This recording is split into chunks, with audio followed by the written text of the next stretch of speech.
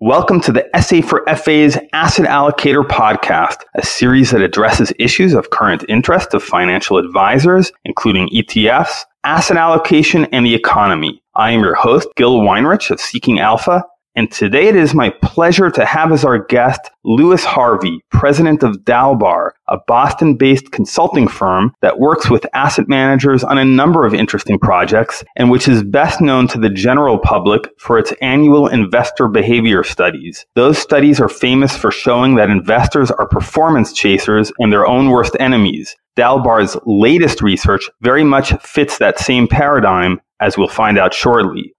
Have you ever wondered what impels people to lose money in the stock market? Investment consultancy Dalbar's latest research suggests that changing risk tolerance is the culprit. Dalbar's president, Harvey, thinks it is a mistake for advisors to assume that investors have a static risk tolerance. Rather, it changes all the time. And if you don't stay on top of that change will topple your client. How? They will insist on aligning their portfolios with their new risk tolerance, but only after the risk they are trying to avoid or the opportunity they are seeking has passed. To gain insight on this issue, I am pleased to warmly welcome Harvey. Welcome to Seeking Alpha. My pleasure to be here.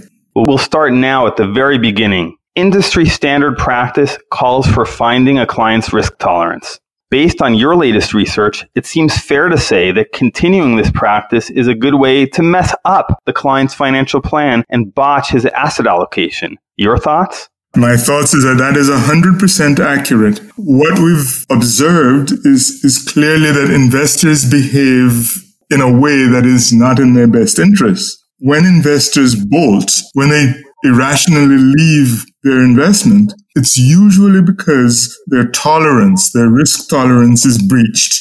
Something happens and they can't tolerate it any longer. Psychologically, they lose it. So we set about to try to establish what are the underlying hard data to support that sort of soft philosophy. What we therefore did is to try to determine if the reason investors miss the mark is simply because the risk tolerance that they've been assigned, is just simply incorrect. Or is it, as you had mentioned before, is it something that changes? What we've found is that clearly it changes. And our sort of big finding is that risk tolerance changes when a big shock occurs. And it changes also after a recovery and then improves. The interesting part of it is that during moderate changes, what we find is that investors really do behave well. There's a negative correlation between, the investors' risk tolerance and the market conditions at the time. As a result of the analysis, we tried to figure out what steps advisors can take to minimize the weakness of this changing risk tolerance and to be better able to provide the better returns that investors in fact deserve. In today's age of behavioral finance, it genuinely seems that a lot of the job of a financial advisor is psychology, that one way or another, the advisor must probe his client's psyche in order to get at his capacity to endure losses throughout the life cycle. Is this assessment correct based on your data? And if so, what does this mean for advisor training? It is true, but what I think is not true is that the current thinking is that you can set the risk tolerance and forget it. That's the problem that I think is pervasive today that we literally need to address simply because that's not the facts. Okay, well, maybe just to let our listeners know what your methodology is for establishing that risk tolerance does change over time. Certainly. We started off mathematically. We measured the correlation between the changes in the market and flows. In other words, it's based on the core principle that when the investor runs out of the market and increases that activity, the reason is that he can't tolerate that risk. And that is in fact, the basic definition of what risk tolerance is. Inability to tolerate conditions that are there. So we measure that based on the flow. If investors net are bringing money in, it's saying that, they can tolerate more risk. They are inclined to tolerate more risk. When I'm saying bringing money in, I'm really talking about bringing money into equities, which is our sort of measure of the risk side of the investment spectrum. When they are pulling money out of these equities, it's an indication that the risk tolerance that they have has in fact declined, and they're not willing to take that much risk. So they're inadvertently adjusting their portfolio, but doing so after the fact rather than before the fact. So I hope that sort of answers the methodological question. Sure. It sounds like you're telling me that you look at cash flows, and sometimes people are selling like crazy and sometimes people are buying like crazy. However, that data shows right there that investor risk appetites are themselves inherently self-destructive, because investors eschew investing when stocks are on sale and they're eager to invest when they're pricey. This finding reinforces what we discussed earlier, that advisors in some sense need to become psychologists, and not just to assess psychologically, but actually to kind of engage in behavioral coaching. So my question for you is, practically speaking, how should advisors work with this psychology to promote investor success? Terrific question. There are 5 key steps that we've proposed in our latest report that I think will moderate this problem. Clearly, nothing's going to eliminate it. We're talking about human nature here, but we can really reduce the effect of market changes on risk tolerance through 5 key steps. First of all, make risk tolerance something that the client, that the investor can relate to. Trying to define risk tolerance with $100 words isn't really helpful. They're not going to relate to that. They've got to be able to relate to it. And our suggestion there is to define goals for the client in very personal terms, so that a goal isn't X% return over Y period of time. It's, can I buy a house? And when are you going to buy a house? Or when are you going to retire? And so forth and so on. That leads me to the second key point that we have, is that you have to examine each of those goals in terms of the time frame to accomplish it. And instead of making the valuation of the portfolio the key measure, translate that to a time frame. If your current track is leading you to retirement at 55 and the market softens, maybe that should tell you that your retirement is going to be out at age 60.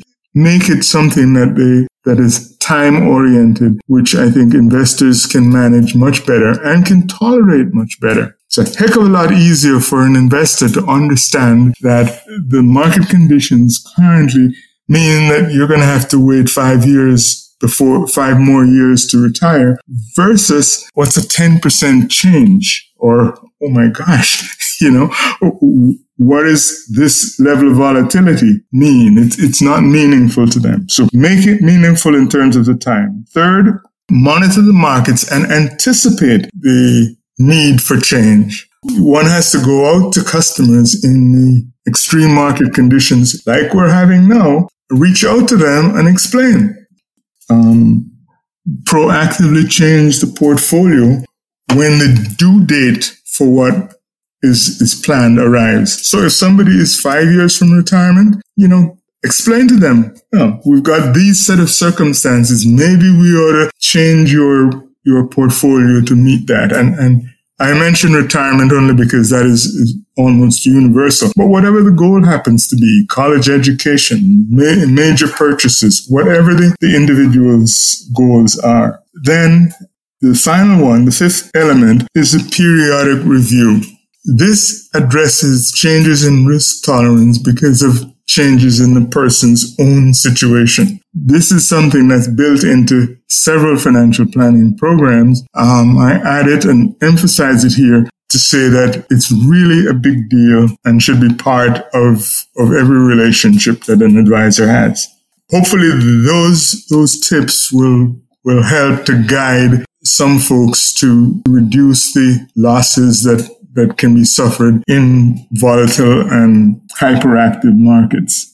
I find that very interesting because it sounds like you're clarifying here that it's not just that the market itself is a reason why people's risk tolerance changes, but it's also that investors' specific individual goals are changing and the time frames are shifting that makes risk tolerance change. So, for example, you didn't mention that just that the market, it goes up and it goes down, but also I want to buy a house. And now I'm ready to buy that house. So I think differently about this pool of money than I did 5 years ago, or now I'm ready to retire. And I wasn't ready to retire when I started this particular fund 25 years ago. So now I think differently about this kind of money. Is that an accurate way of looking at this? Absolutely. Absolutely. And each of those elements that the individual has, keeping in mind that any one individual will have multiple ones of these things. Yes, I want to retire, but yes, I also want to buy a house. I want to put my kids through college and I want to get married. It's not singular. So one has to also contemplate the fact that these are separate sort of investment pools. And associated with each of those things could be different risk tolerances. So that's yet another dimension of this variability. That's a fascinating dimension. It's very intuitively clever to designate separate pools for each investor goal. I think this could be very helpful to advisors. So this leads me to what might be my final question, which is, could you provide possibly a glimpse as to how one of your clients, anonymously if you prefer, has used these insights to improve investor performance?